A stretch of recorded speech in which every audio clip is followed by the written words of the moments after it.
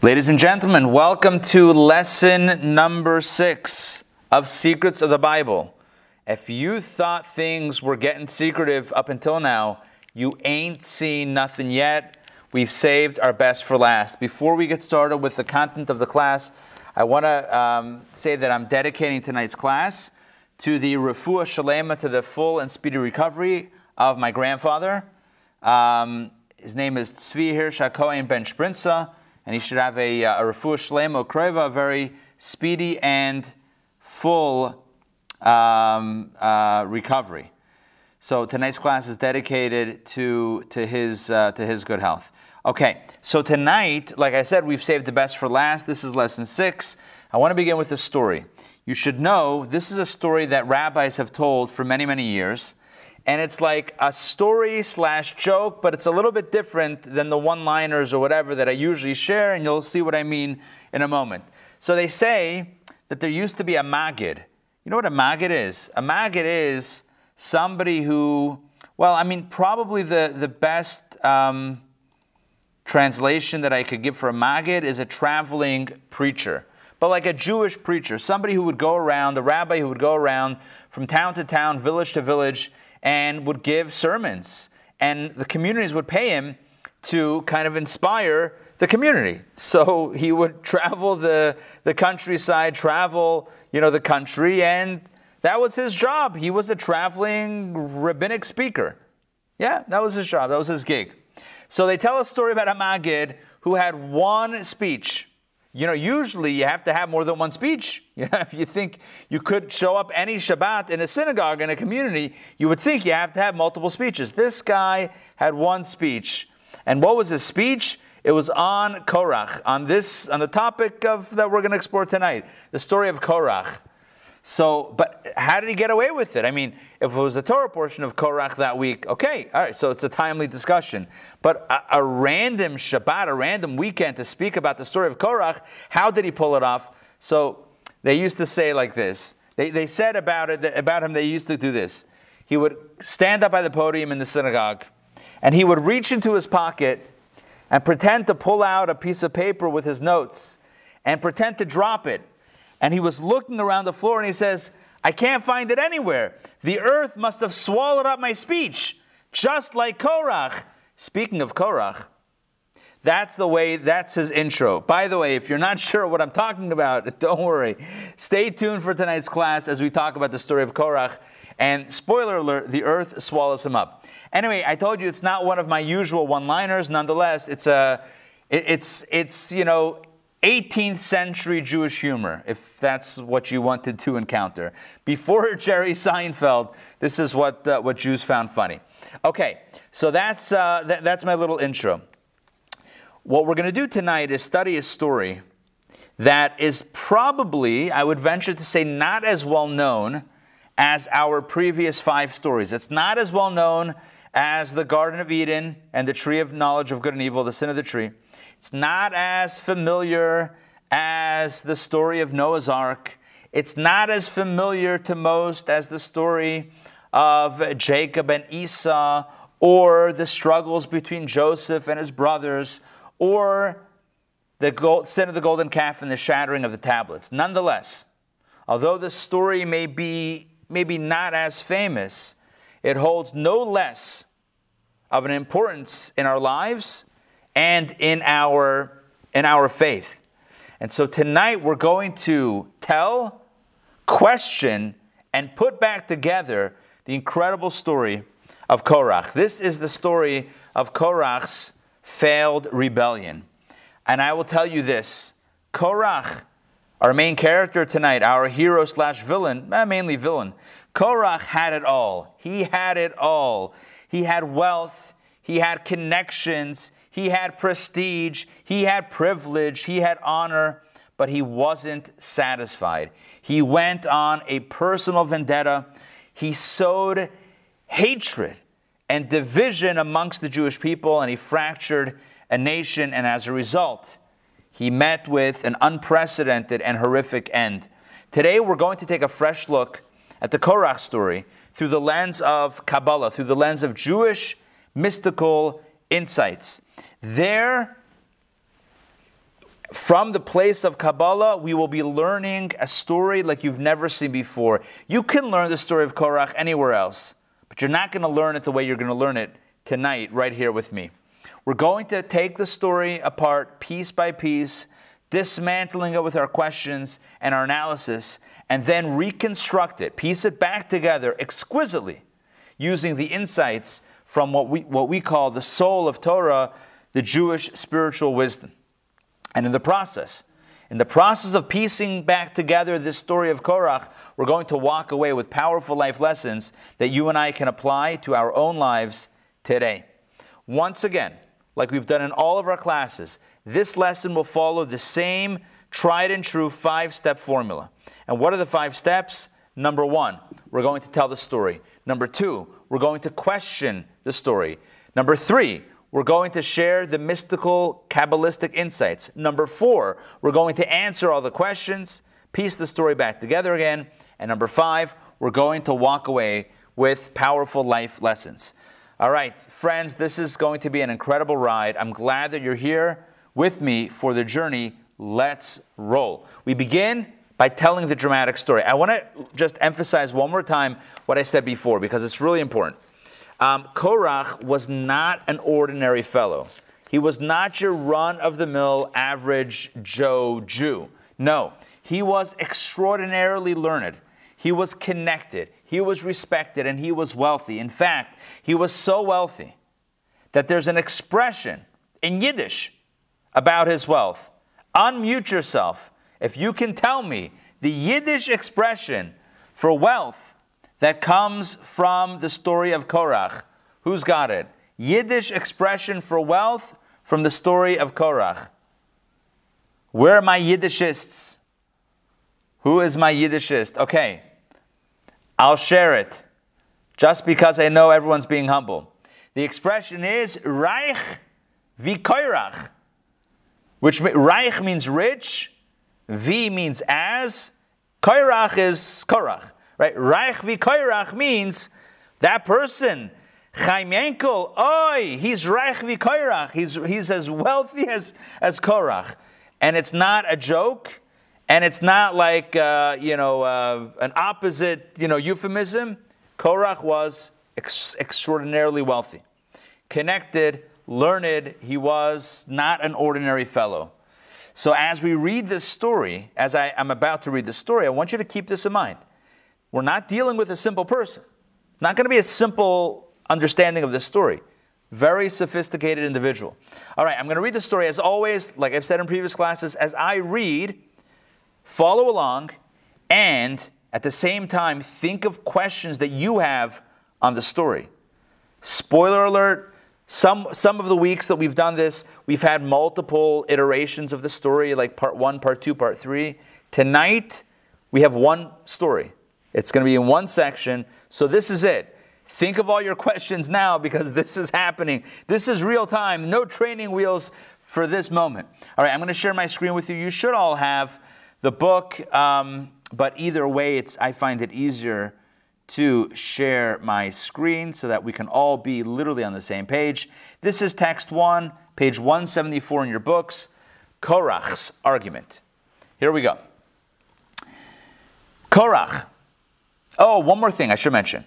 At any time, feel free to unmute yourself, ask a question, jump in with a comment, clarification, whatever you need, or throw it into the chat box. This is meant to be a conversation. All right.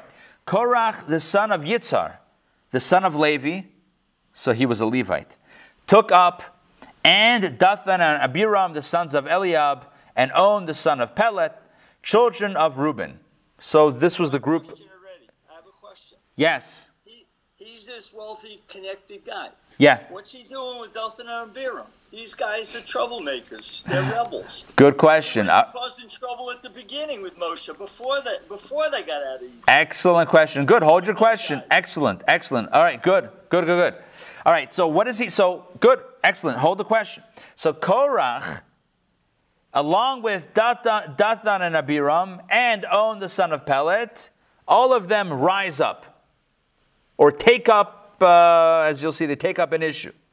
They rose up, line 5, they rose up before Moses with 250 men from the children of Israel, chieftains of the congregation, those called to the assembly, men of renown. They congregated upon Moses and Aaron and said to them, enough!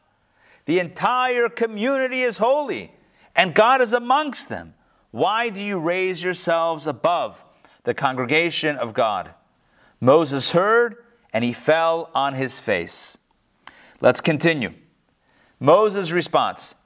Moses spoke to Korach and to all his company, saying, come mourning, and God will make known who is his and who is holy, and will bring them near to him. And the one whom he will choose, he will bring near to him. Do this. Take yourselves pans, Korach and all his company. Put fire in them and place incense upon them before God tomorrow. And the man whom God chooses, he is the Holy One. You have taken too much upon yourselves, sons of Levi. Let's continue. Then Moses pleads with Korach and his cohort. Please listen, sons of Levi or Levi.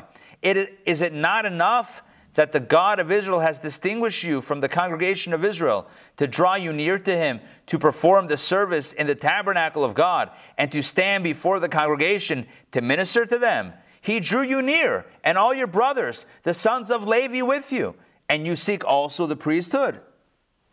Okay, that was Moses' attempt to appeal to Korach. Doesn't work. And so here is the final conclusion of the story. The ground split between them. The earth opened her mouth and swallowed them and their houses. They and all they possessed descended alive into the abyss. The earth covered them up, and they were lost to the community. And a fire came forth from God and consumed the 250 men who had offered up the incense. Two forms of demise. The earth opens up and swallows some of them. The 250 people who brought the fire offering, the incense, they were burnt up, consumed by a fire from God. And they lost their lives as well. Okay, this is the story. I'm going to stop sharing so I can see all of you. And now I turn to you and I ask you, what questions did you have on the story? Feel free to unmute. Yes, Adina Malka. What percent of the population was lost? 250,000? I mean, that's a lot of Jews. No 1,000. 250. Oh. I'm not minimizing it, but it's not 250,000. 250. Oh. There were about 2 million Jews, but Korach did have a following. And even if he didn't have a following that was ready to bring incense as part of the 250, as we see in the story, it's not quoted here, but take my word for it. You could look it up in the book of Numbers yourself. Korach had quite the following. We'll see soon also how he got that following through interesting marketing tactics. But he definitely had a following. What percentage? I don't know. But it seems like there was some traction gained in his dissent against Moses. I have a question. Yeah, Jay, go ahead. Good. Yeah. Why in many cases is God's response always the same thing? We're going to kill a bunch of people. You know, like the golden calf, Sodom and Gomorrah. I mean... Right. Come on, have a dialogue. Let's talk it out. Why the violence? Okay, good. Good question. Excellent question. All right, more questions. Jump in. Rabbi. Yes. How did he obtain his wealth? Sorry? How did he obtain wealth? How did he obtain his wealth? That's a really good question. I feel like it is discussed in the commentaries, and I'm trying to rack my brain to see if I can recall how he got his wealth. I feel like there's a discussion somewhere about this. I cannot recall, though. I cannot recall. It might be that he was working for Pharaoh in some sort of pyramid scheme. That was a joke, by the way. That was a joke. No. No, so how did he earn his wealth? I cannot recall. I cannot recall.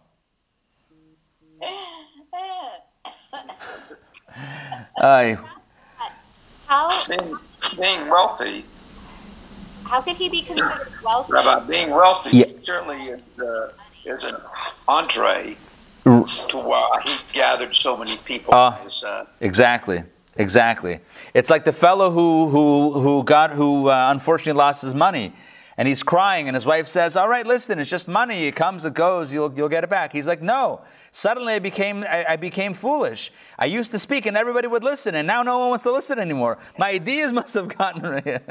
And of course, we know, right? It's exactly. So yes, there was a measure of influence, but we see also that there were other ways that he wielded influence. I heard somebody else ask a question. Who was asking? Anastasia? Hi, that was us. Oh, hold on. You know what? Hold on 1 second, Anastasia, and then we'll go to Dasi Meira. Okay, Anastasia, go ahead. I have a question. Is there any meaning for Moses heard and fell on his face? Excellent question. What's the meaning of Moses falling on his face? I'm going to give you a simple, straightforward answer, but maybe we'll have a deeper answer based on tonight's discussion. The simple meaning is that he was like heartbroken, that his own family would turn against him, and either it was disbelief or agony or pain or an attempt to, just appeal and kind of, humble himself before the antagonists, before those that were provoking. It could be one of the, any number of the above, but it's a good question. Okay, Dasi and or Meira, go ahead. So back to the wealth question. When the Jews left Egypt, we took wealth from the Egyptians. So how could any of the Jews, namely Korach, be wealthy compared to the other Jews when they were all super wealthy? Excellent question. I would imagine that everyone else blew their money on ice pops in the desert. Or ice cream cones. That's what I would imagine. I'm kidding. So so the question that's being asked is, we have a tradition, or the Torah tells us even, that the Jewish people essentially cleaned out Egypt from the wealth, which in truth is, on a spiritual level, is really the wealth that Joseph had procured for Egypt as viceroy. So it was in the family. They just took the mishpacha's money that was being held by the Egyptians. Whatever, right? At least that's our story. By the way, the Talmud tells a story that the Egyptians once came to the Jews in Israel, and they said, "We want our money back. We know what it says in your Bible. You took out all our money." No, this is a legit story. The Talmud talks about this. And what did the Jews say back? "Okay, we'll give it to you, but then you owe us past wages for the 210 years of slavery." So a deal's a deal, but it's got to work both ways. We're not just giving you money. You're going to give us money that's going to work both ways. So they dropped the lawsuit, and that was it. But that's actually recorded in the Talmud as a real story that happened. But to get back to your question, one second. So the question on the table is, if everybody is wealthy, how did Korach get more wealth than the others? That really touches on the question that was asked before. How did he get his money? And I don't recall. I guess what it means is relative to everybody else that had, certainly enough means to get by, relative to everyone else, he was even more wealthy. 1 second. I think we had, Morris, before you go, Alex, go ahead. Yeah. My question is, I wanted to know, what does Kabbalah say about the method by which Hashem, killed Korach? Fantastic question. Excellent question. Tonight, you're going to get the answer to that question.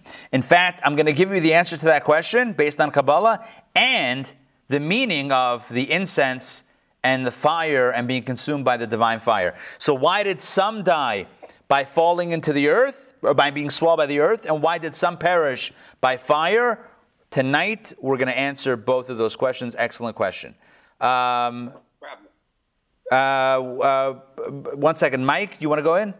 Yeah, I don't know if this has anything to do with Korach, but it strikes me that we are reading a fairly misogynist passage, yet the earth is defined in the feminine. Excellent.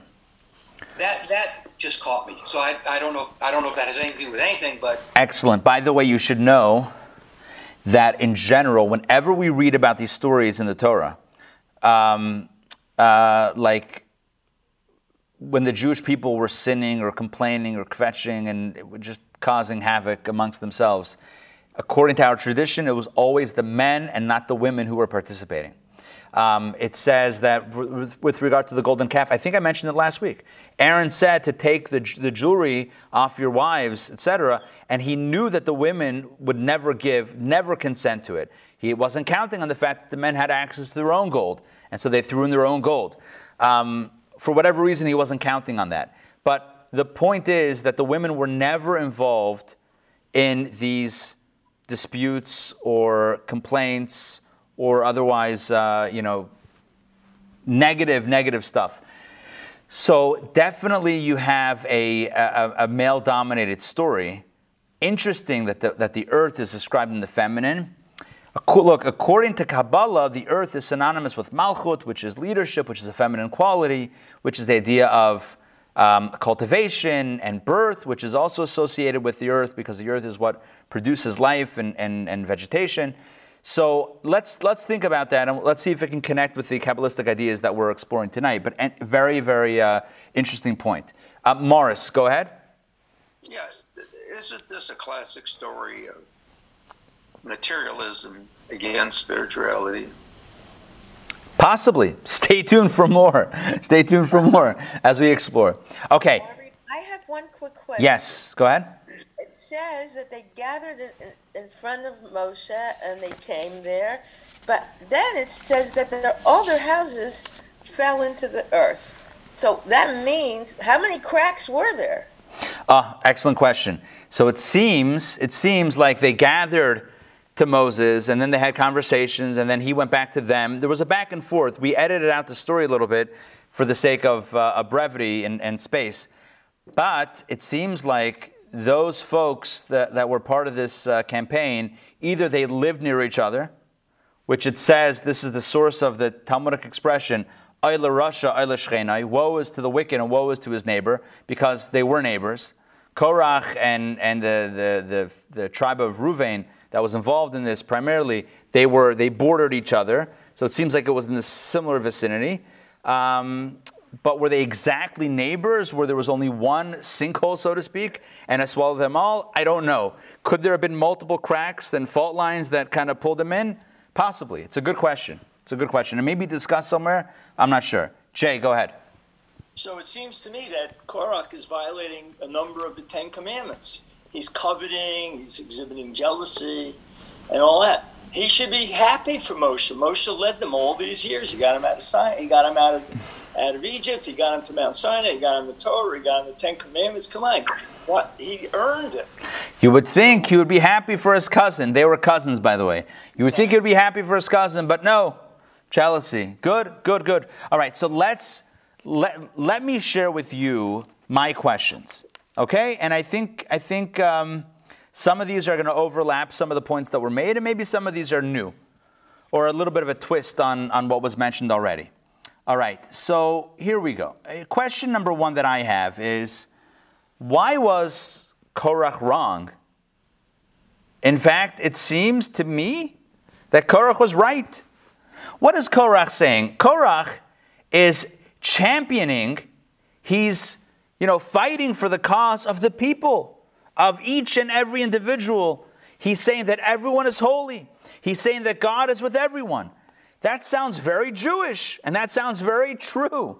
In fact, that's exactly the message that God told us at Mount Sinai. God said, you're all holy, and God said, by virtue of him speaking to all of us, you're all worthy of being spoken to directly. No hierarchy, no chain of command. You're worthy of me speaking to you directly.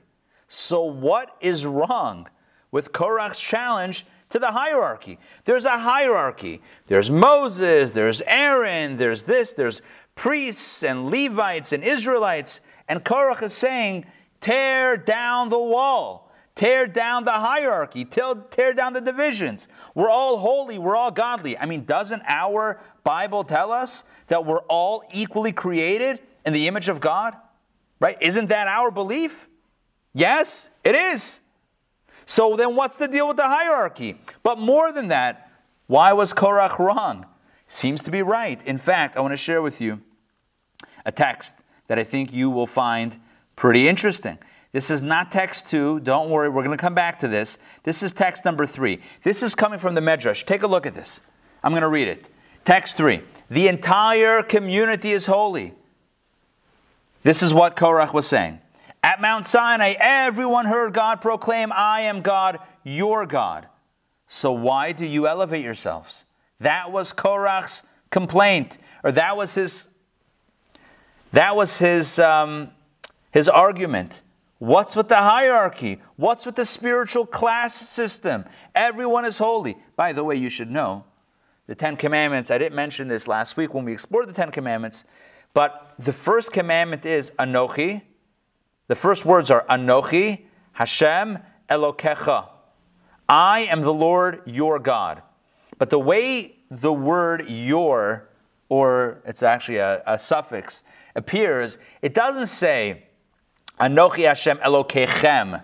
I am the Lord, all y'all's God. It says, Anochi Hashem Elokecha. I am the Lord, your individual God. God was speaking to every one of us, every single Jew individually. So what's the notion? What's the business of there being a hierarchy? So again, question number 1 is, why was Korach wrong? He actually seems to be right. Okay. Not only that, I have to tell you something else about Korach. And I mentioned this before.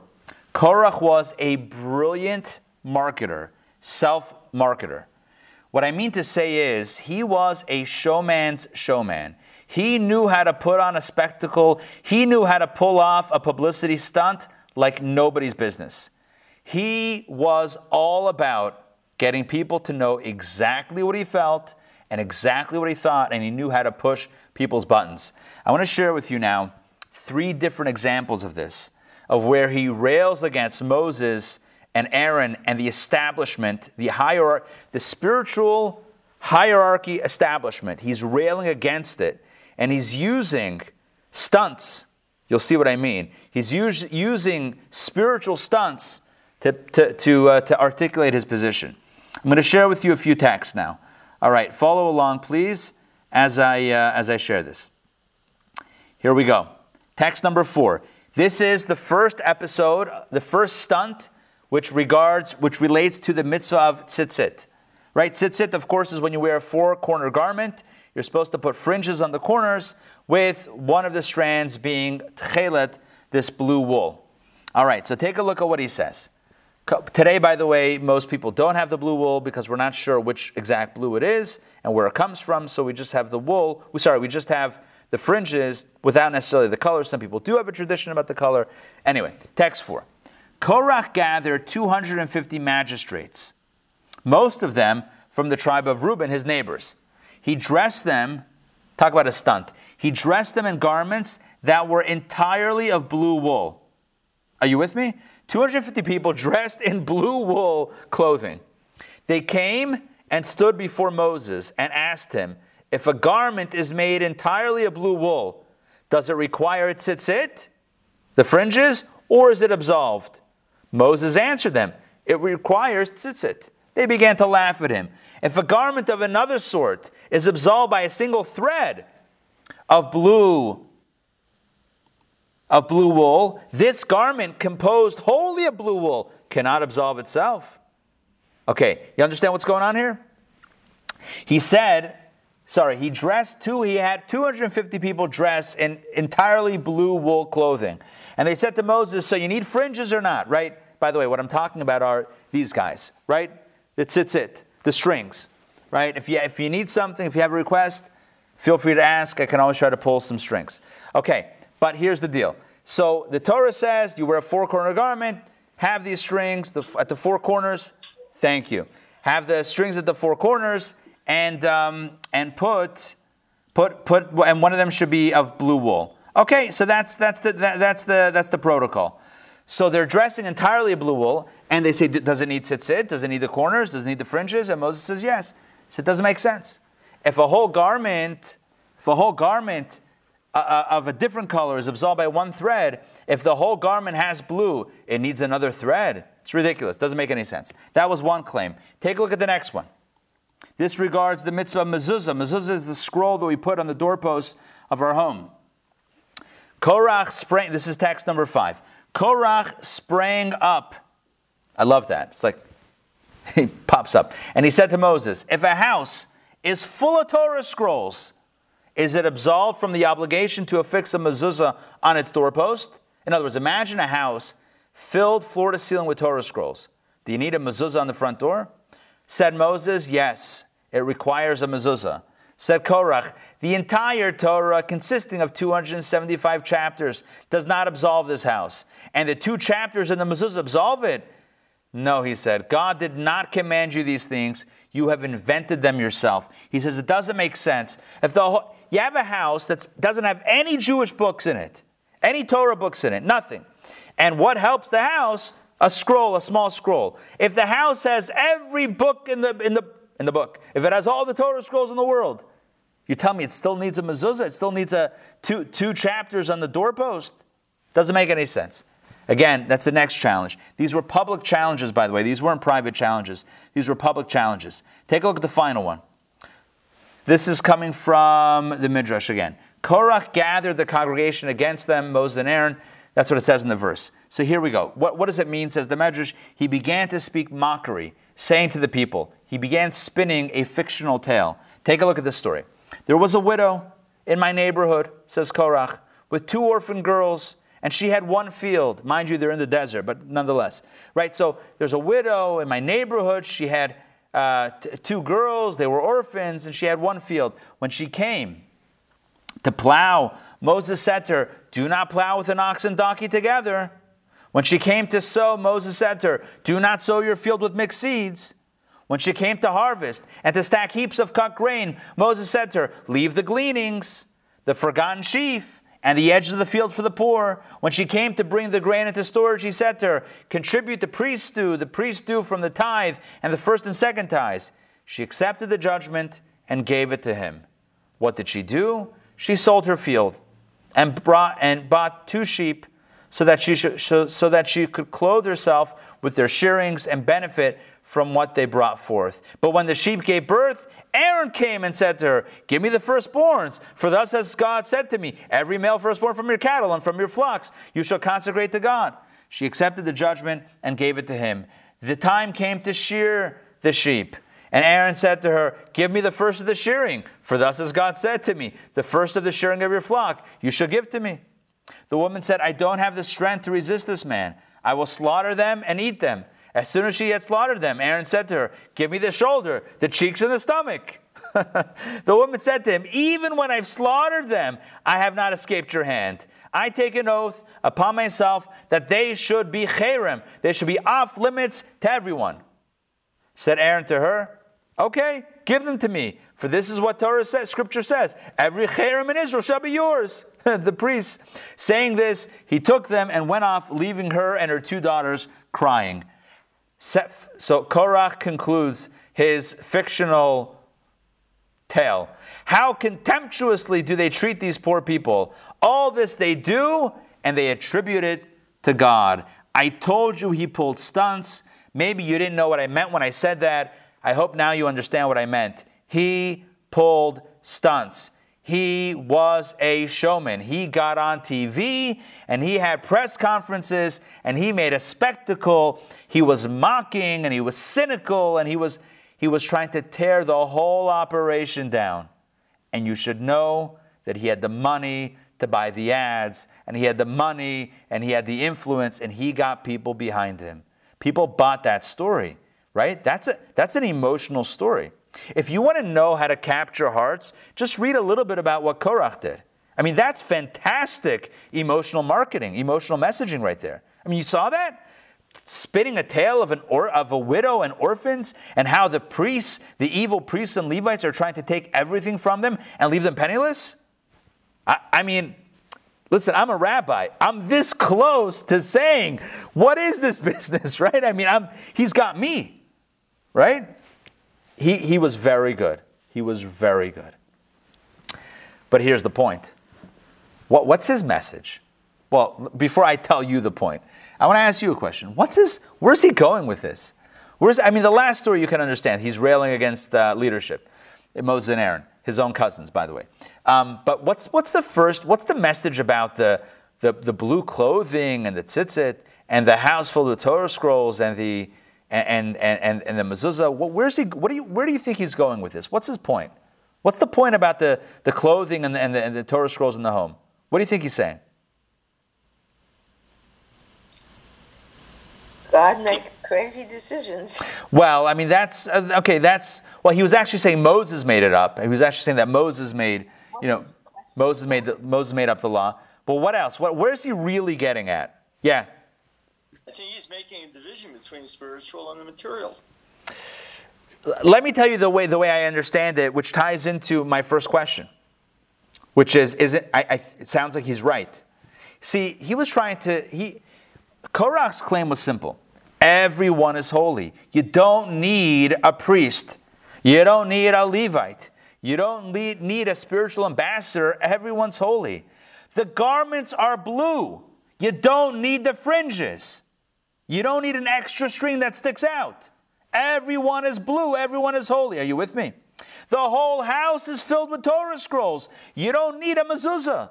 The entire congregation is holy. You don't need a representative, a string, a mezuzah, a priest. The entire entity is holy, let alone based on the fact that they're ripping off the widows and the orphan. Anyway, that was Korach's claim. But the point of all of this is, number one, to show you a little bit about the persuasion tactics of Korach, but more to the point, to express with you my first question. I have three questions. My first question, which is, why was he wrong? He seems right. Why do you need a spiritual hierarchy? Why do you need priests and Levites if everyone is holy? That's question number one. Question number two. Not Korach's question. This is my questions. Question number two is, why is Korach considered in our tradition to be the epitome of divisiveness? Why is he so? Who says he's so divisive? In fact, I would argue that he's not so divisive. But let me share with you the text that refers to him as divisive. Let's go back now to text number 2, which I skipped before because I wanted to do it now. Take a look at what the Talmud says, Tractate Sanhedrin. The Talmud says, and this, by the way, is page 176, anyone who engages in divisiveness transgresses a biblical prohibition. So if you're creating divisiveness amongst the community or whatever, it's violating Torah. As it is written in the book of Numbers, what does it say? It says, and he shall not be as Korach and his company. Don't be like Korach. Be like Mike, don't be like Korach. Why not be like Korach? Because Korach is the father, if you will, of divisiveness. He's the face of divisiveness. You look up divisiveness in the encyclopedia, Wikipedia, and you see a picture of Korach's face. My question is, why?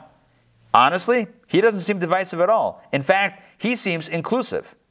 Honestly, Korach seems more inclusive than Moses. Think about it. Moses is the one that's creating divisions. Moses says, you're a priest, you're a Levite, you're an Israelite. And what's Korach saying? Tear the walls down. Who's divisive now? You're telling me Korach is divisive? Korach was all about power to the people, egalitarianism. Korach was about shedding divisions, equalizing everybody. How is he the divisive one? That's my second question. I'm going to recap very quickly. We read the story of Korach, and we all ask questions, and now I'm asking questions. First question is, why was he wrong? He seems right. Everyone's holy. Number 2, why is he the father of divisiveness? He's not divisive. On the contrary, he's inclusive. Everyone's holy. Everyone's on an equal level. What's wrong with that? Third question. And this gets a little bit tricky. Because when we look at the story, and you might have noticed this before, we seem to find a bit of a contradiction within Korach. Why does Korach, question number 3, why does Korach seek the priesthood? Did you remember that? Did you notice that when we read the text? I'm going to refresh your memory by sharing the screen, going back all the way back to text number 1. Look at what Moses says to Korach right here. Lines 39, 40, and 41. It's hard to see, but I'm moving my virtual hand right near these lines. Moses says, he drew you near, and all your brothers, the sons of Levi, with you, and you seek also the priesthood. That's what Moses says to Korach. Basically telling him, be happy, be satisfied with what you have. Why are you seeking more power? Why are you seeking the priesthood? So now we're going to ask a contradiction. What's going on here? Korach himself is talking about how, here we go. Korach is saying everyone is holy. Everyone is equal. And yet, from the words of Moses to Korach, it seems that Korach was seeking a position of power, a position of prestige for himself. How do we reconcile Korach's words of equality with what Moses seems to indicate that he was looking to become a Kohen, to elevate from a Levite, to a Kohen? How do we reconcile those two? Now, you might be thinking, easy. Korach was a liar. Korach said power to the people. What he meant was, and he said, let's tear down the hierarchy, but he only said that so that there would be a vacuum of power, an absence of leadership, and who would sweep in the head of the populist movement, a fellow named Korach. Has that happened before in history? Yeah? Has it ever happened in history where there was a hierarchy, and then there was a movement to abolish the hierarchy, but then the leaders of that movement of equality themselves became the new hierarchy? Ever happened? Ever hear of communism? Right? Everyone's equal, except for the leaders of the Communist Party, who are not equal at all. Right? I mean, what's the book that I'm thinking about? Animal Farm? Yes? Yes? All animals are created equal, but some are created more equal than others. Right? That's the craziness that happens in these situations. So one could argue and say, there's no contradiction. On the one hand, Korach is saying power to the people. On the other hand, clearly, based on Moses' words, it seems like he wanted the priesthood, even to become, according to some commentaries, the Kohen Gadol, the high priest. He wanted to replace Aaron. Seems like a contradiction. Some might say it's not a contradiction at all. What he was saying to everyone else was no leadership. What he meant was, I should be the leader. Right? So he was lying. Like many people have done throughout history. Countless, in every generation, it's the same thing. Power to the people, we're all in this together, but then I'm looking for to be in charge. So and by the way, if that's how you feel about the story, you're in very good company. Many classic Torah commentaries understand this story exactly that way. He was lying. He went to the people, he told them, I'm here with you, I've got your back, these bad people are trying to impose their will on you, that's terrible, let's throw them out. Why? So that he could step in. Many commentaries say that. But tonight, we're not going that direction.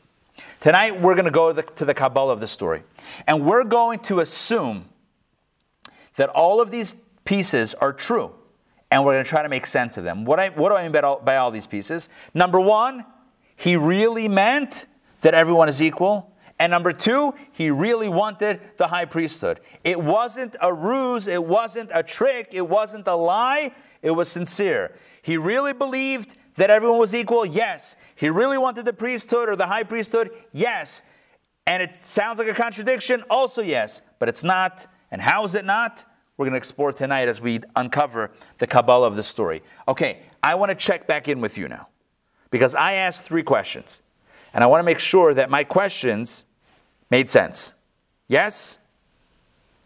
Any questions on my questions? Questions on my questions? Not to question my question or to answer my question, but any clarifications needed on my question? Adina Malka, you got to unmute. What are the 3? I only have 2. Okay, good. That's a good clarification question. Here we go. Very, very short and quickly. Question number 1 is, why was he wrong? Or who said he's wrong? He seems right. Power to the people. Everyone's holy. Sounds right. Question number 2.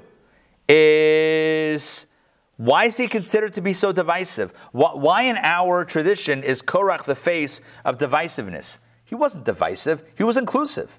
He was the opposite of divisive. He's saying everyone's equal. And number three, if he was really about equality, then why was he seeking the priesthood for himself?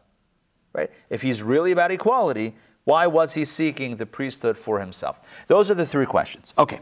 Now, to understand all of this, like I told you this at the first class, at the opening of the first class. I told you, number one, that we're going to study stories from the Bible that you may know in a completely different way. I told you that, and I've repeated that every class, but something that I may not have repeated in every class, but I think is really important right now.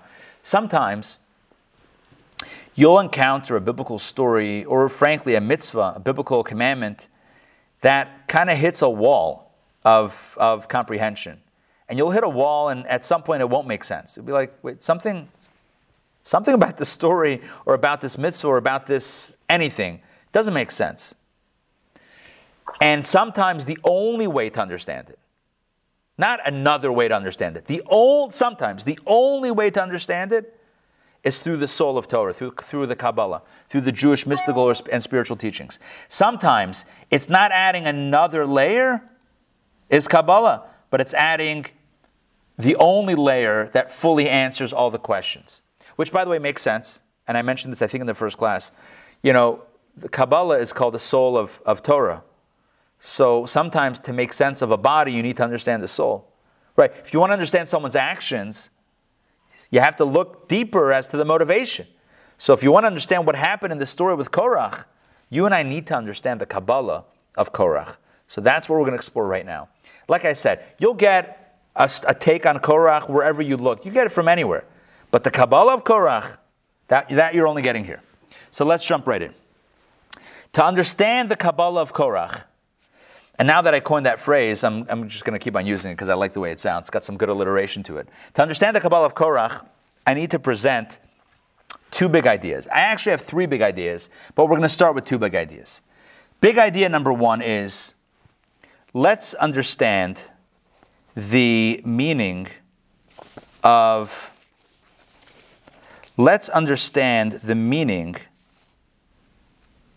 the difference between Israelites and Levites and priests and high priests. What are we even talking about here? Right? There are Yisraelim and Leviim and Kohanim. What then? Kohanim Gedolim, or a Kohen Gadol in the singular, one high priest. What's the division really all about? And what does it actually mean? What did it mean then? What did it mean today? And what does it mean spiritually? I'm going to share my screen with you. And again, you have this in your books. But I want to make sure that we're doing this together. So turn, please, to figure 6.1 on page 184. Now, in my version, the copy is not super great quality. So it's a very faint triangle. But I'm sure in your books it's a better triangle. The shading is better. But it is a triangle, or kind of, I guess, a pyramid, like an inverted triangle. The base is wider, and the top comes to a point. So this is from the bottom up, different classes or classifications of Jews. At the bottom we have the Israelites. Above the Israelites you have the tribe of Levi, or Levi. I'm going to say Levi because that's a Hebrew way of pronouncing it. So you have the Israelites at the bottom, then you have the Levites above them, then you have the Kohanim, the priests, above them, and then you have the high priest above them. So the tribe of Levi, the Levites, or the tribe of Levi is the family or the tribe that the Levites came from. The priests were also from that tribe, and the high priest was also from that tribe. So the top three were really in the same immediate family, or the same general tribe, but different specifications within that tribe itself. So what were their respective roles? Let's start from the bottom once again. The Israelites, back in the day, in ancient times, they brought their offerings to the tabernacle where the priests performed the service on their behalf. So they They were the folks that brought the offerings. That donated the offerings. The tribe of Levi, they were the ones that assisted the priests. They cared for and transported the tabernacle. Moses and Korach, they were both Levites, as you know from the story. The Kohanim, the priests, who were they? They performed the service in the tabernacle, and they were the sons of Aaron. And who was the high priest? Who was the high priest? Only one. He was the holiest of the priests, performed the most hallowed of the services, and originally it was Aaron. So this is the hierarchy that Korach was facing. And remember, Korach was level 2, tribe of Levi, right here. Korach was on that level. And he was appealing to those that were at the bottom. But we want to understand this on a deeper level, not on a psychological level, like how did he turn them against the hierarchy when he was one of the hierarchy? That's not what I want to look at right now. What I want to look at is the spiritual understanding of the hierarchy. And using some terminology that we've used in previous classes. If you think about the difference between an Israelite and a Levite, or an Israelite and a priest, or an Israelite and the high priest, what distinguishes these various classifications? So one way to look at it is as follows. The Israelites lived, and I'm going to use a word here that has a bit of a loaded meaning to it. The Israelites lived a regular life. The Israelites lived a normal life. What I mean by that is they were the farmers, they were the artisans, they were the merchants, they were the business people, they were the shepherds, they were the soldiers, they were the government workers. The Israelites, right, which was the bulk of the people, 11 out of 12 tribes, the Israelites were the regular people. Right? I don't mean ordinary or regular in a derogatory way. Just normal, the normal Jew, the Israelites. Who were the Levites and the priests and the high priests? They were different. They were unique. They were not ordinary. They didn't own land. They didn't have a regular job. The Levites and the priests, and certainly the high priest, their job was exclusively within the spiritual work, within the spiritual realm. They were totally focused on the spiritual work. They served either in the temple, around the temple, with the temple, either the Levites that were assisting with the service, or they were doing the service, or they were the high priest that was overseeing the service. Either way, they were involved completely and exclusively in spiritual work. So, I want to now create 2 divisions, or really, I guess, one division between 2 categories. You have the Israelites, and you have the others. The Israelites are the normal people, right? They have land, they have a house, they have a job, they have a family, living a normal life, an ordinary, regular life. And then you have Levites, priests, high priests. That's the second category. And they are the individuals who are living an exclusive life. When I say exclusive, exclusively spiritual life. The Torah says they weren't allowed to own land. They had to live in cities that were lent to them by the other tribes. They didn't have their own land. They didn't own their own stuff. Theirs was not a material existence. Theirs was an exclusively spiritual existence. And now I want to turn to you and ask you a simple question. When I divide right now Israelites versus Levites, priests, high priests, 2 categories, and I'm positioning it as those that are involved living a normal material life versus those that are living a spiritually separatist life, does it ring a bell with our previous classes? Have you heard me talk about this before? Where did we talk about this before in the past? Do you remember? What was the context? Jacob and Esau. Yes. Remember we spoke about Jacob and Esau? How Esau was meant to be the material warrior. He was meant to live a normal life, a man of the field, and meant to be a warrior in the field in a good way. And Jacob was meant to be the guy who's in the tent studying Torah all day. And then we talked about this also in history with Joseph and the brothers. How the brothers were all about, they were in the field, they were working, they were shepherds. And Joseph was with his dad studying Torah. Remember these two modalities of life? You have the people that are in the world, that are doing their jobs, that are doing the work, that are engaging head on with the material world.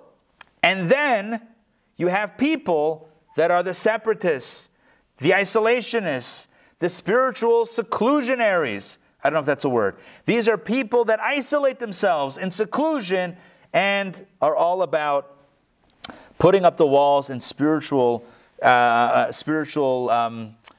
indulgence. Two different modalities. It's exactly the duality that we talked about before in at least two previous classes. It's the Jacob and Esau duality. It's the Joseph and his brothers duality. And it's the priest Levite versus Israelite duality. In ancient, again, I'm going to say this one more time. In ancient Israel, if you were to travel to ancient Israel, if you were to take a time machine and go back in time, you know what you would see? You would see the majority of people owning land and going to work for a living. And then you would see a very small minority of the nation whose only job was spiritual work. Not involved in plowing and sowing and tilling and farming and commerce and shipping and importing and exporting and building, nothing. Just focused in and around the temple service, worshiping God. That's our template. That's the duality. We've encountered this duality before. Tonight we're going to advance it further. But my first big idea is the duality that we've discussed in previous classes is the duality between the Israelites and the Levites, priests, high priests. Same duality. By the way, this prompts Maimonides to say something amazingly daring, something amazingly bold. Maimonides says something that you're going to love. Before I show it to you, we're going to do it inside, but I want to first tell you what a little outside what he says. Maimonides says that today, disclaimer, there are Israelites today, and there are priests and Levites today also. But it doesn't mean that a priest or a Levite shouldn't get a job because there's no temple, and you got to live a regular life. But this is where Maimonides comes in. I mean, there are certain things that if you're a Levite or a priest, like you'll get called up to the Torah in a bit of a different order. There's preferential treatment for a Kohen, gets called up first. A Levite gets called up second. Israelites get called up after that. But Maimonides says something amazing. Once you understand the spiritual theme of a Kohen / Levi versus the Israelite, so now we can understand how no matter who you are, you can choose to be a Kohen. You can choose to be a Levite. What does it mean? You can't choose to, get called up to the Torah a little earlier than your heritage. But what it means is that you can choose to dedicate yourself to spiritual activities. And if you do that, then spiritually you are a Kohen. Let me share the text, and you'll see exactly what I mean. Probably a little bit more clearly when you see it inside. Text 7, Rambam, the great Maimonides, physician, philosopher, scholar. Not only the tribe of Levi, he says. This is talking about today, right? Modern times. Well, 900 years ago, modern times. Not only the tribe of Levi, but any individual of any of the inhabitants of the world, which, by the way, the Rebbe explains means doesn't have to be Jewish, right? Everybody. So not only the tribe of Levi, but any individual of any of the inhabitants of the world whose generosity of spirit motivates them and who understands with their wisdom to set themselves aside, to stand before God, to serve Him and minister to Him, to know God, proceeding justly as God made them. And they cast off from their neck the yoke of the many calculations that people seek. That person is sanctified as a Kodesh HaKadoshim, as a Holy of Holies. That's a long sentence, but it's so powerful. Maimonides says, let's continue, and then I'll paraphrase. God will be their portion and heritage forever, and He will provide their needs for them in this world, just as He provided for the Kohanim, the priests, and the Levites in ancient times. Maimonides says that any human being can choose to take on the spiritual legacy of the Kohanim, the spiritual legacy of the priests, the spiritual legacy of the Levites. How and when? By choosing God and choosing not to care so much about the material world, to cast off the yoke of all the calculations people make and people seek. You know what that means? The yoke of the many calculations that people seek. All the stuff that people are worried about, typically. All the stuff, the work and the money and the prestige and the fame and all of the stuff that everyone's worried about. Somebody who says, I'm done with this. All I want is God, and all I want is wisdom, and all I want is Torah and Hashem and God. That's a person that says that, they are a Kohen. Spiritually, they're a Kohen.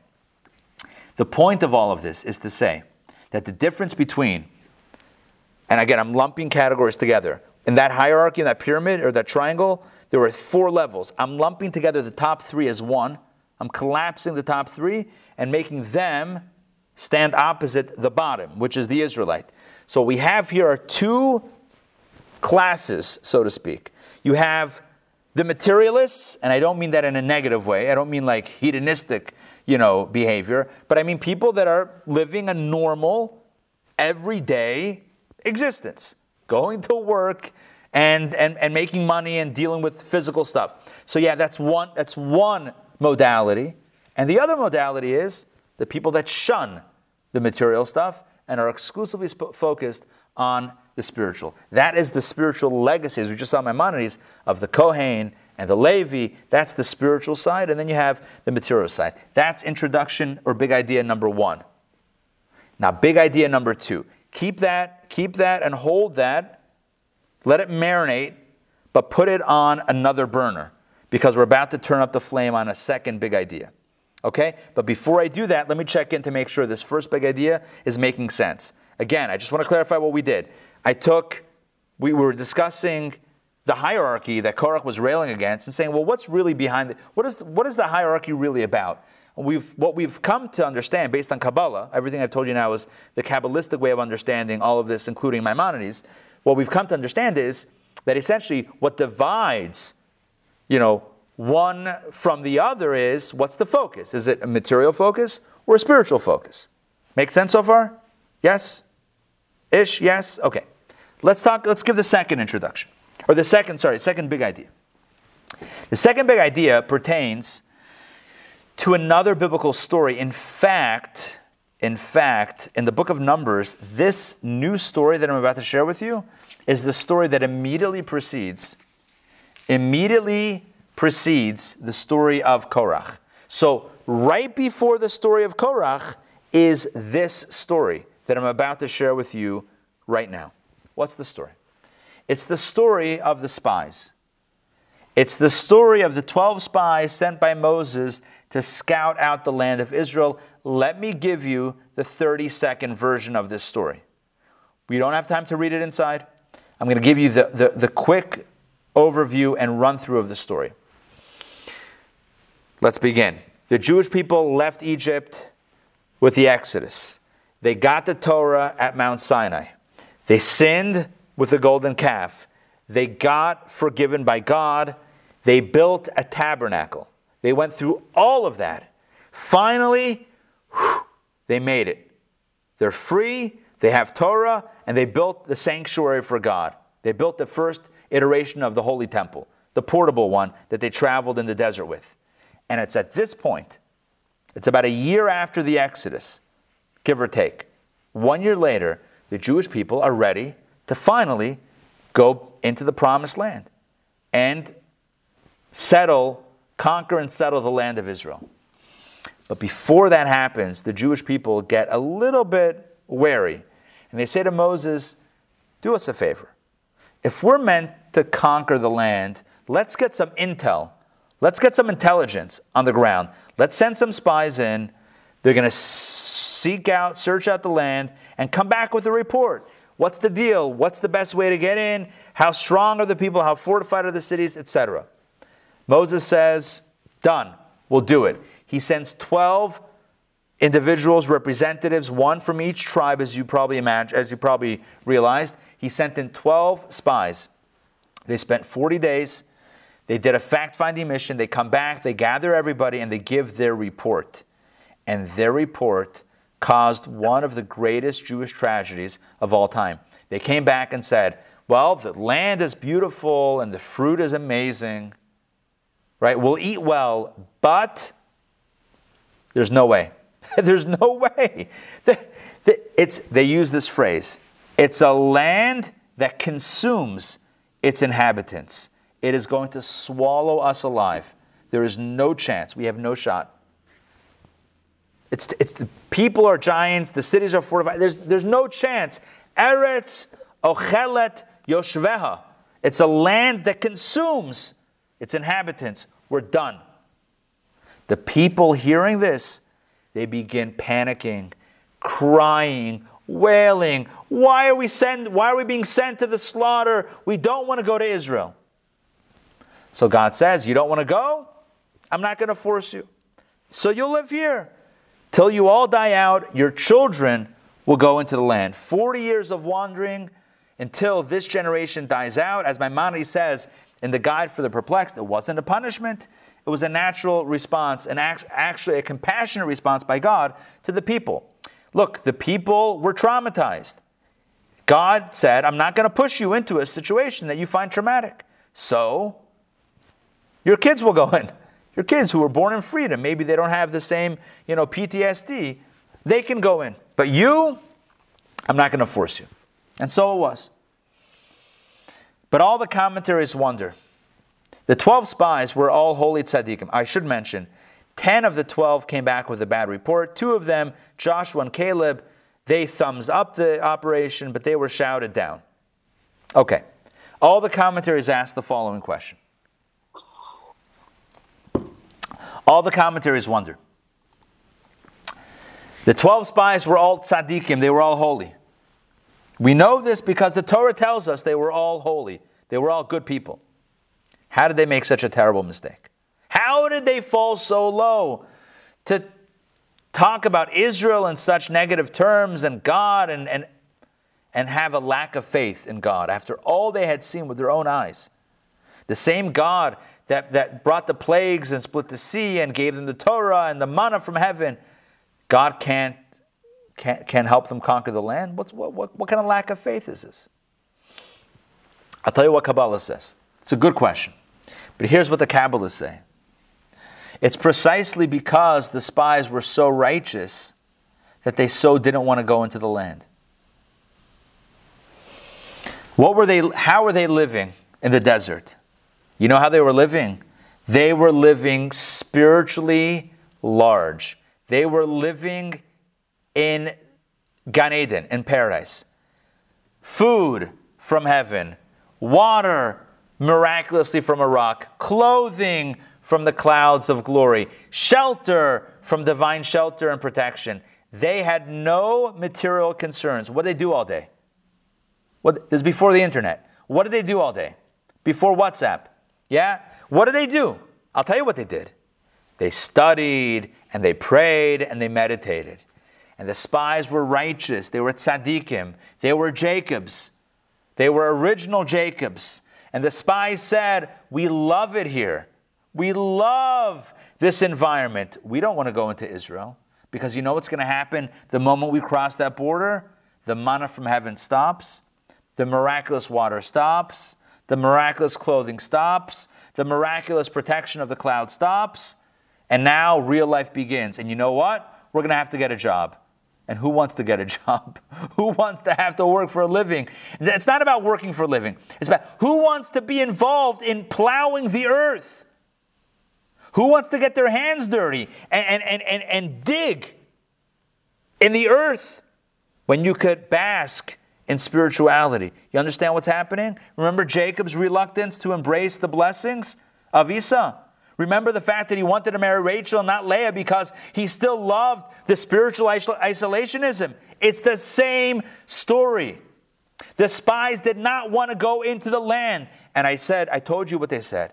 The land consumes its inhabitants. If we go into Israel, we are done. We're going to be like Esau.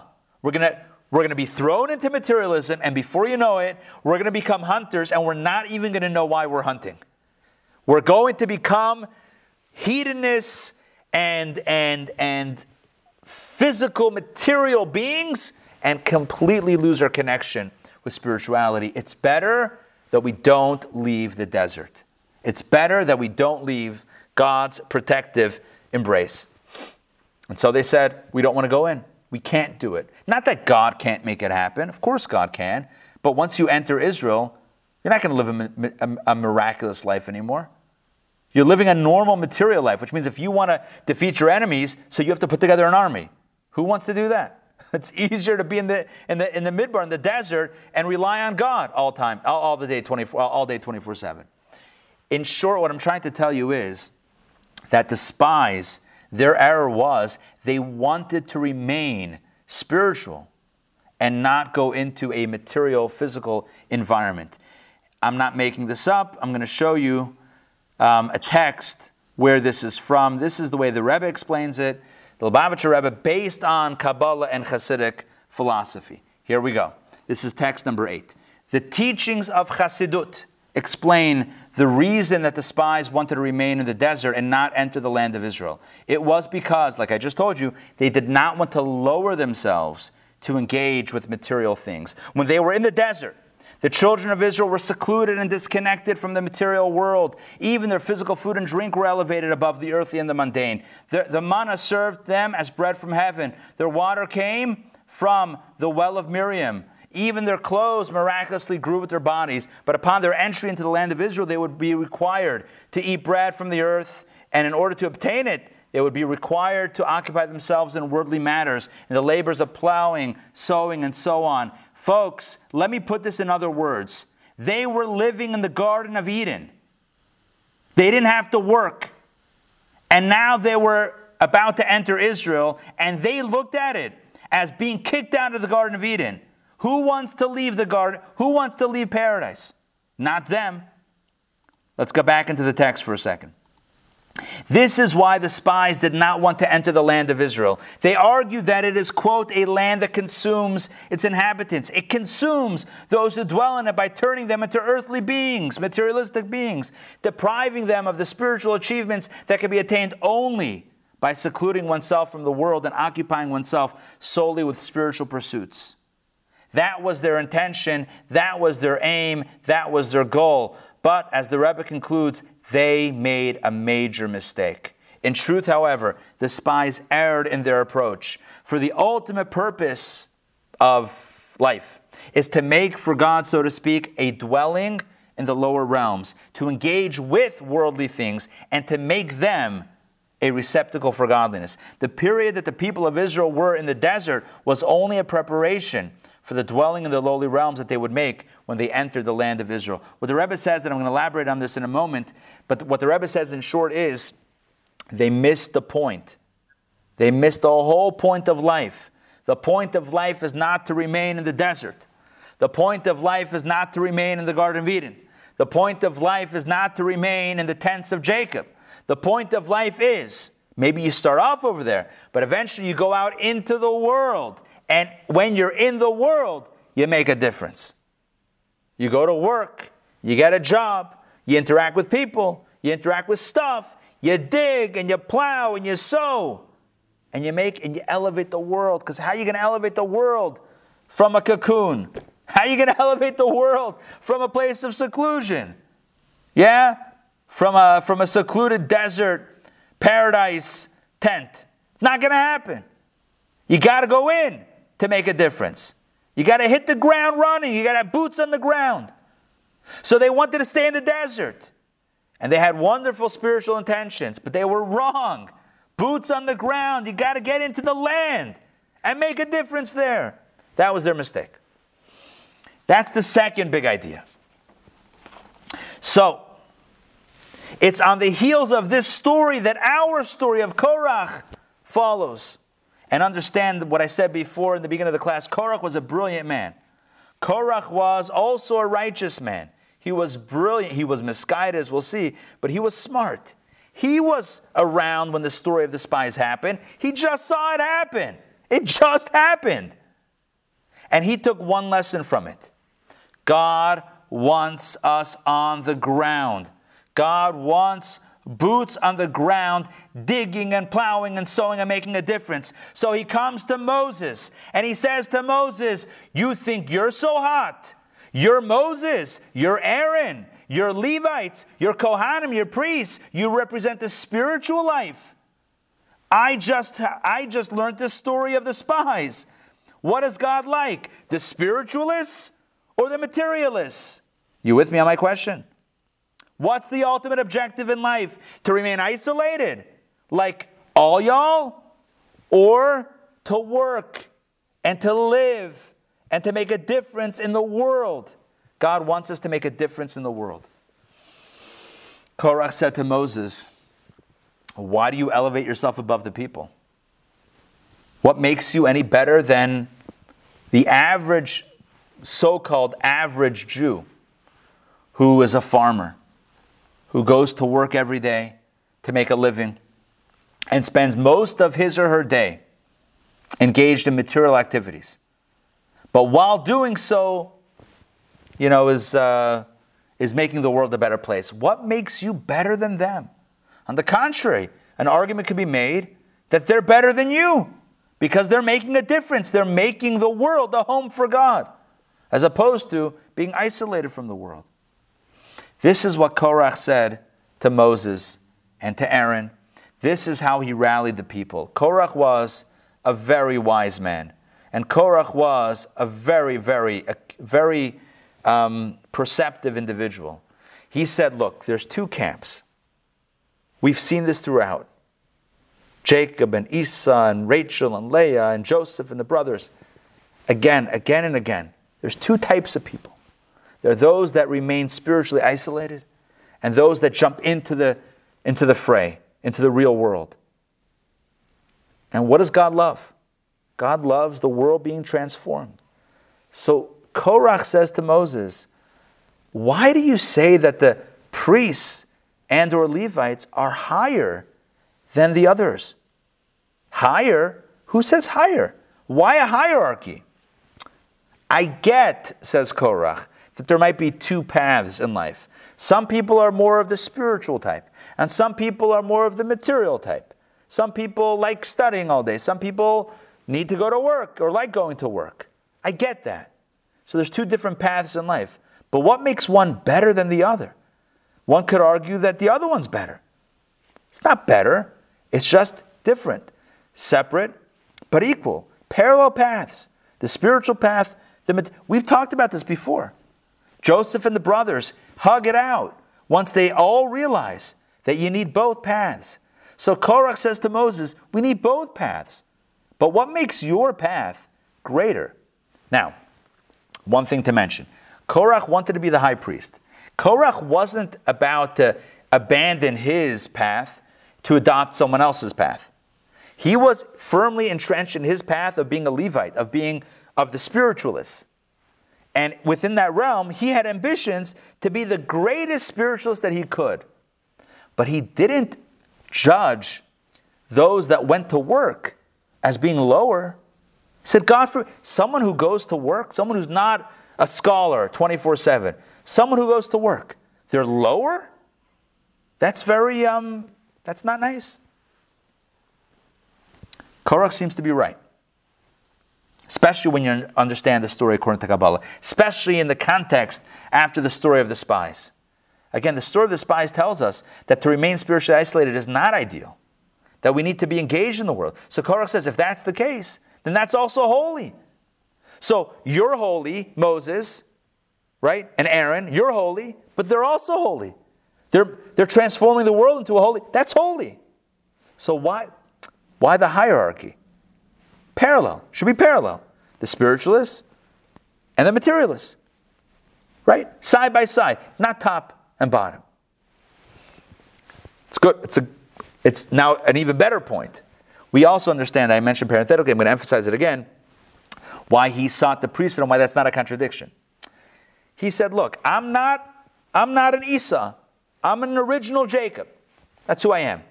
And as an original Jacob, I want the greatest spiritual experience that I could have. I would love to be a high priest. But he said, but my brothers and sisters who are out there in the world, going to work 9 to 5, they're doing holy work.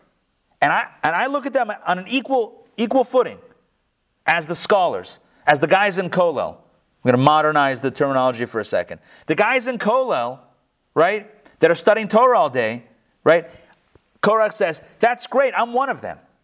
But the guys that are going to work and doing good things, making a difference in the world, being a mensch, being honest in business, giving tzedakah from the money they earn, that's also holy. And that's equally as holy. Sounds like he's correct. So then why the hierarchy? So why was he wrong? So here's the final piece. The only way that path works, the 9 to 5 path, the business path, the Esau path, Esau blessing path, the only way that works is if you look at that experience as lower than this pure spiritual experience. The only way we have a shot of elevating the experience, the mundane experience, as we're involved in the mundane, the only way we have a shot to elevate it is if we look at it as mundane and as a higher target, and that there is a higher target of spirituality. If we don't look at it that way, then we run the risk of ending up like Esau and like what the spies feared, getting consumed by that experience. In other words, here's the paradox. The greatest potential lies in the material experience, but the only way that's realized is when a person looks at that material experience as not the ideal. It's like the means to the end, right? There's the means and there's the end. It's a means to the end. So the material work, the material avoda, the material labor, the real life engagement, so to speak, is a means to an end. And what's the end? Fusing the world with holiness, with spirituality. But if you don't look at it as a means to an end, if it's the end unto itself, then you're never going to raise it. It's all about understanding the priorities. If the spiritual is higher, then you have something to strive toward. If the material is great, then you're never going to flip it. You're never going to flip it in the positive way. I want to share with you a text. I know I've done a lot of talking, and there's just a lot to cover in this class, and it's not as interactive as I would like. So apologies for that, but stay with me. I'm going to open it up to conversation in just a few minutes. Take a look at this. This is from the Alter Rebbe in the book of Tanya, the founder of the Chabad movement, text number 9. He writes in chapter 33 of Tanya, this is what man, in other words, human beings, is all about. And this is the purpose of man's creation and of the creation of all the worlds, both the lofty and the lowly, that God should have this dwelling in the lowly realms. In other words, the purpose of life and of our existence is to make a home for God on this earth, down here. But it's still down. It's still the lowly realms. There's lofty and there's lowly. There's still a hierarchy. If you remove the hierarchy and you say, no, the lowly realm is really the highest, that's a slippery slope to forgetting why you're there in the first place. If you jump into the world and you say, this is great, this is where I'm meant to be, you run the risk of forgetting why you're there. You're only there to lift it up. It's like what I told you in a previous class about Jacob and Esau. The whole geschäft, the whole business only works if Jacob doesn't want to wear the clothes of Esau and only puts it on because his mother told him to, because he has to get the blessings. If he wants to, then he's going to become an Esau. Right? If he's excited to put on those clothes and go hunting, so then that's it. He just became Esau. It only works when he realizes, it only works when he feels, I'd love to pray and study all day. I'd love to meditate and be isolated. But I have a calling. I have to be involved in the world. I need to earn a living, and I have to make a difference here. I have to be boots on the ground. That's the perspective that creates the elevation. But that perspective is, there's what I would want where I am, but I can lift it up. If this is all there is, then there's no transformation that happens. And that's what Moses was telling Korach. What Moses tells Korach is, Korach, you're right, sort of. You're right that the material experience of the Israelites are holy. Everyone's holy. But if the Israelites forget what their purpose is, which is to lift up the material world to a higher strata, to a higher place, if they believe that it's as high as it can get, then the work, the avodah, the service stops. And then the land will consume its inhabitants. And so, my friends, this explains why. We've answered all the questions. And this also explains why, I'll go through them one by one. This also explains why Korach and his henchmen and his cohort experienced such a dramatic demise. Korach believed in two paths that are equal. Moses believed in two paths that are hierarchical, because that creates the striving for something higher. Korach believed in two equal paths, but each equal path on its own leads to disaster. The spiritualist who forgets about the materialism is someone who is so lofty that it's disconnected from reality. The person who's the materialist who forgets about something higher will descend and be consumed. So what happens? Some of Korach's members end up swallowed by the ground. Think about it. Swallowed by the earth. If you follow the material path and don't look up, you get swallowed by the earth. But if you follow the spiritual path and don't look down, you get consumed by the fire. Those were the two paths of demise. Some got swallowed by the earth, the purely materialists, and the purely spiritualists got consumed and elevated by the fire. Both are not ideal. Why did they end up like that? It's because they said they're two parallel paths. Parallel paths don't work in this regard. They don't work. The only way it works is if there's a hierarchy. If the scholar feels that there is work to be done on the ground and I need to also go onto the ground, and if the person on the ground says, I need to also study and pray, I need to get my spiritual oxygen so that I don't forget why I'm here in the first place, that's the only way it works. If everybody believes that their avodah, their own little box, is perfect and holy the way it is, and no one looks to the other for support up and down, top and down, that reciprocal relationship, then one is going to end up in the earth, and one's going to end up disintegrating into the air like smoke from a fire. So what's the bottom line? What's the conclusion? The conclusion of this all, and again, these are themes that have been running through some of the classes before. The bottom line of this class is that in the end, each of us has a role to play. And like Korach said, each one has a holy role to play, but it only works if we're looking to the other's role. It doesn't work in isolation. It works in a reciprocal, top-down type of relationship.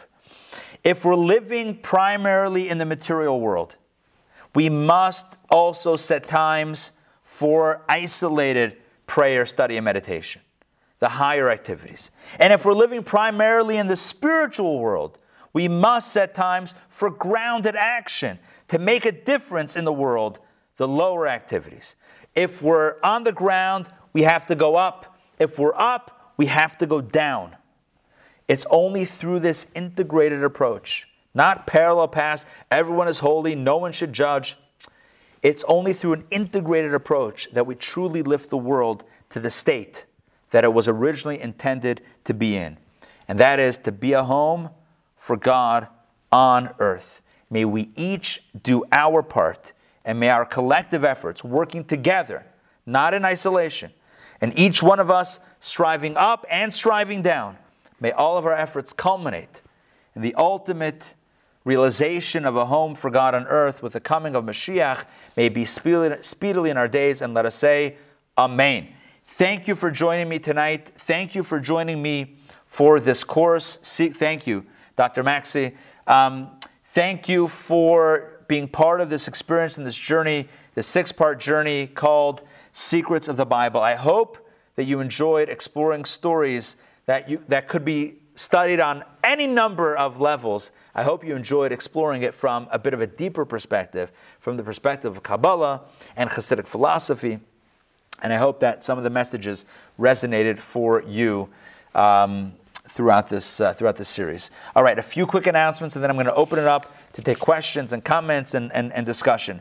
A few very important announcements relating to future studies. So number one, next week, in 1 week's time, in other words, next Tuesday night, December 8th, at 8 p.m., same bat time, same bat channel, well, different Zoom link, but we're launching our brand new 4-part Talmud series. This is going to be an incredible opportunity for everyone and anyone to explore the brilliant depths of Talmud study. If you've never studied Talmud before, this is a great chance to jump in. If you studied it before, you will also appreciate this course of study. The topic is going to be, you're going to gain general skills and general Talmudic know-how, but the specific topic and area of discussion is going to be buying and selling entities that are not tangible or that don't yet exist. If you want to think about it in modern terms, it's about buying and selling stocks in a company or futures or something that is a non-tangible. What are the laws associated with that? And it affects many areas of philosophy and law and practice. So join us next week for the launch of a 4-part series on Talmud called Decoding Talmud. It's going to be taught by a colleague of mine, a true scholar. His name is Rabbi Mendel Jacobson. So join us, intownjewishacademy.org/Talmud for that course. Next, I need to mention that we have, very exciting, just announced it today. First email went out today.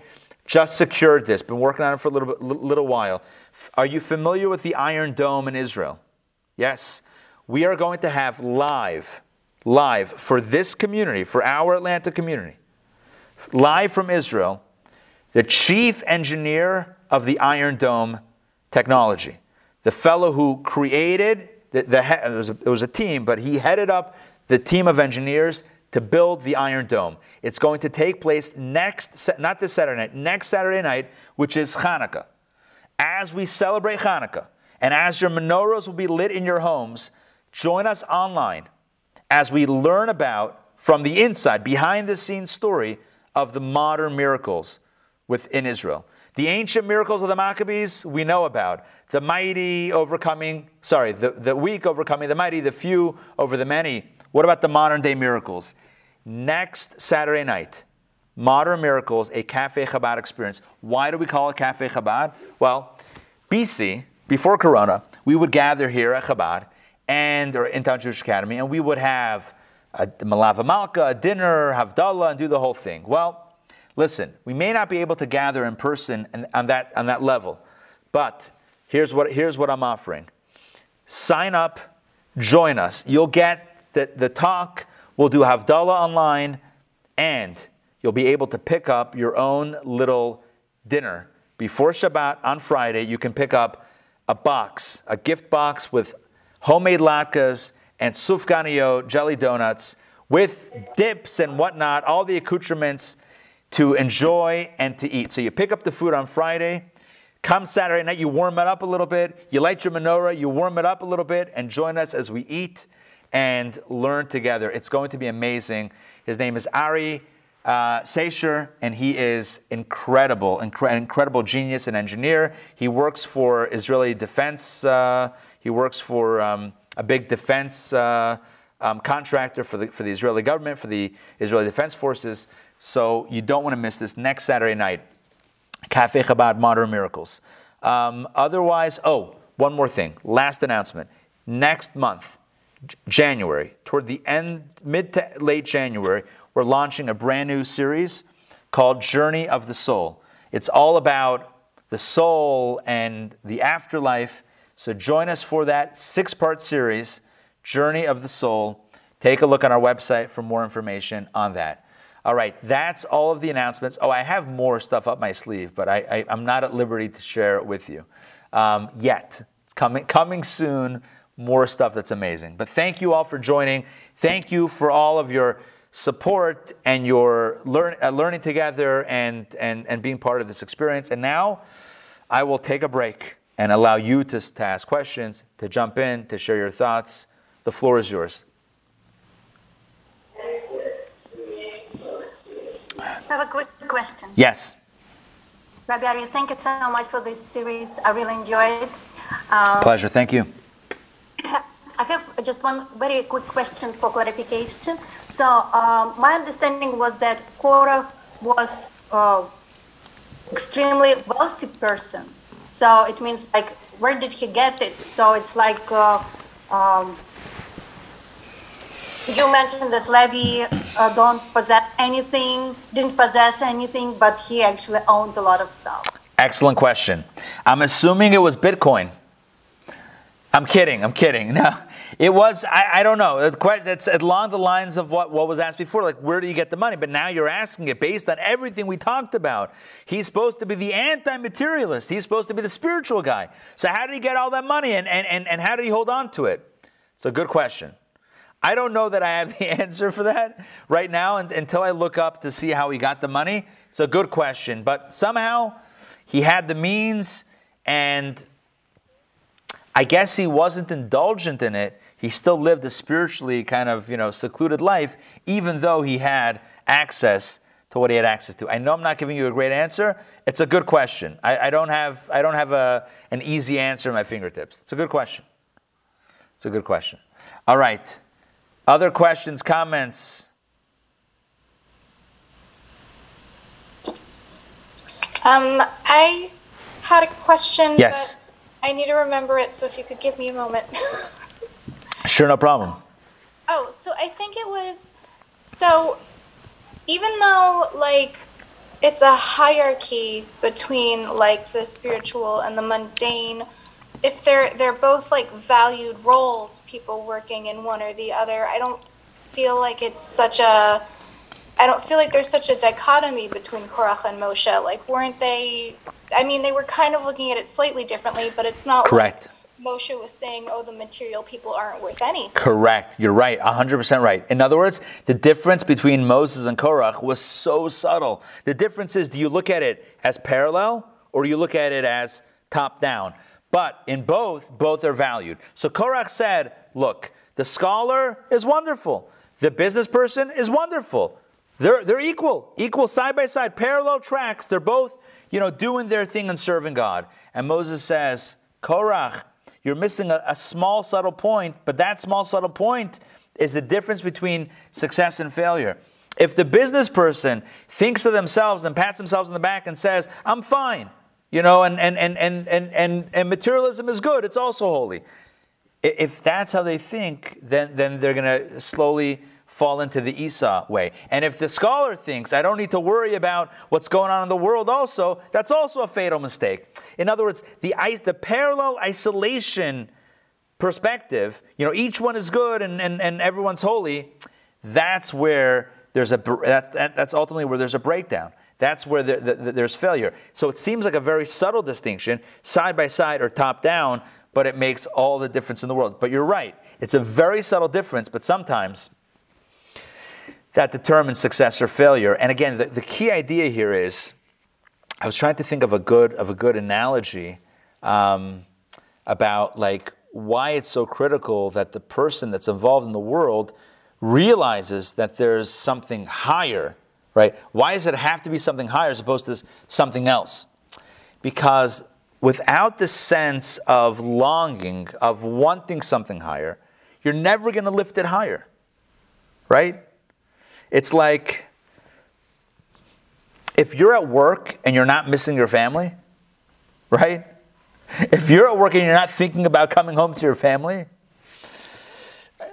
I don't know how to finish that sentence, but because I'm not sure what actually follows that.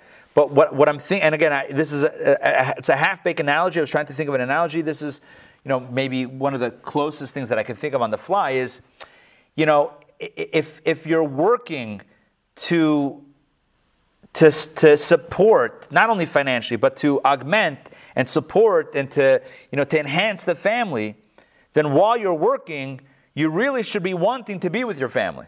You with me on that? Does that kind of make sense what I'm saying? Sort of. But if you're so in love with the work that you forget about the family, then is it really about the family? Is it really about the work? That's kind of what I'm saying over here. That's kind of a parallel. So there really still needs to be a hierarchy as opposed to a parallel experience. Again, what Moses is essentially saying is, Korach, your perspective leads to what exactly happened. Either it's being swallowed in the earth or being set aflame and going poof in a blazing fire. That's the end. That's the inevitable conclusion to those two paths.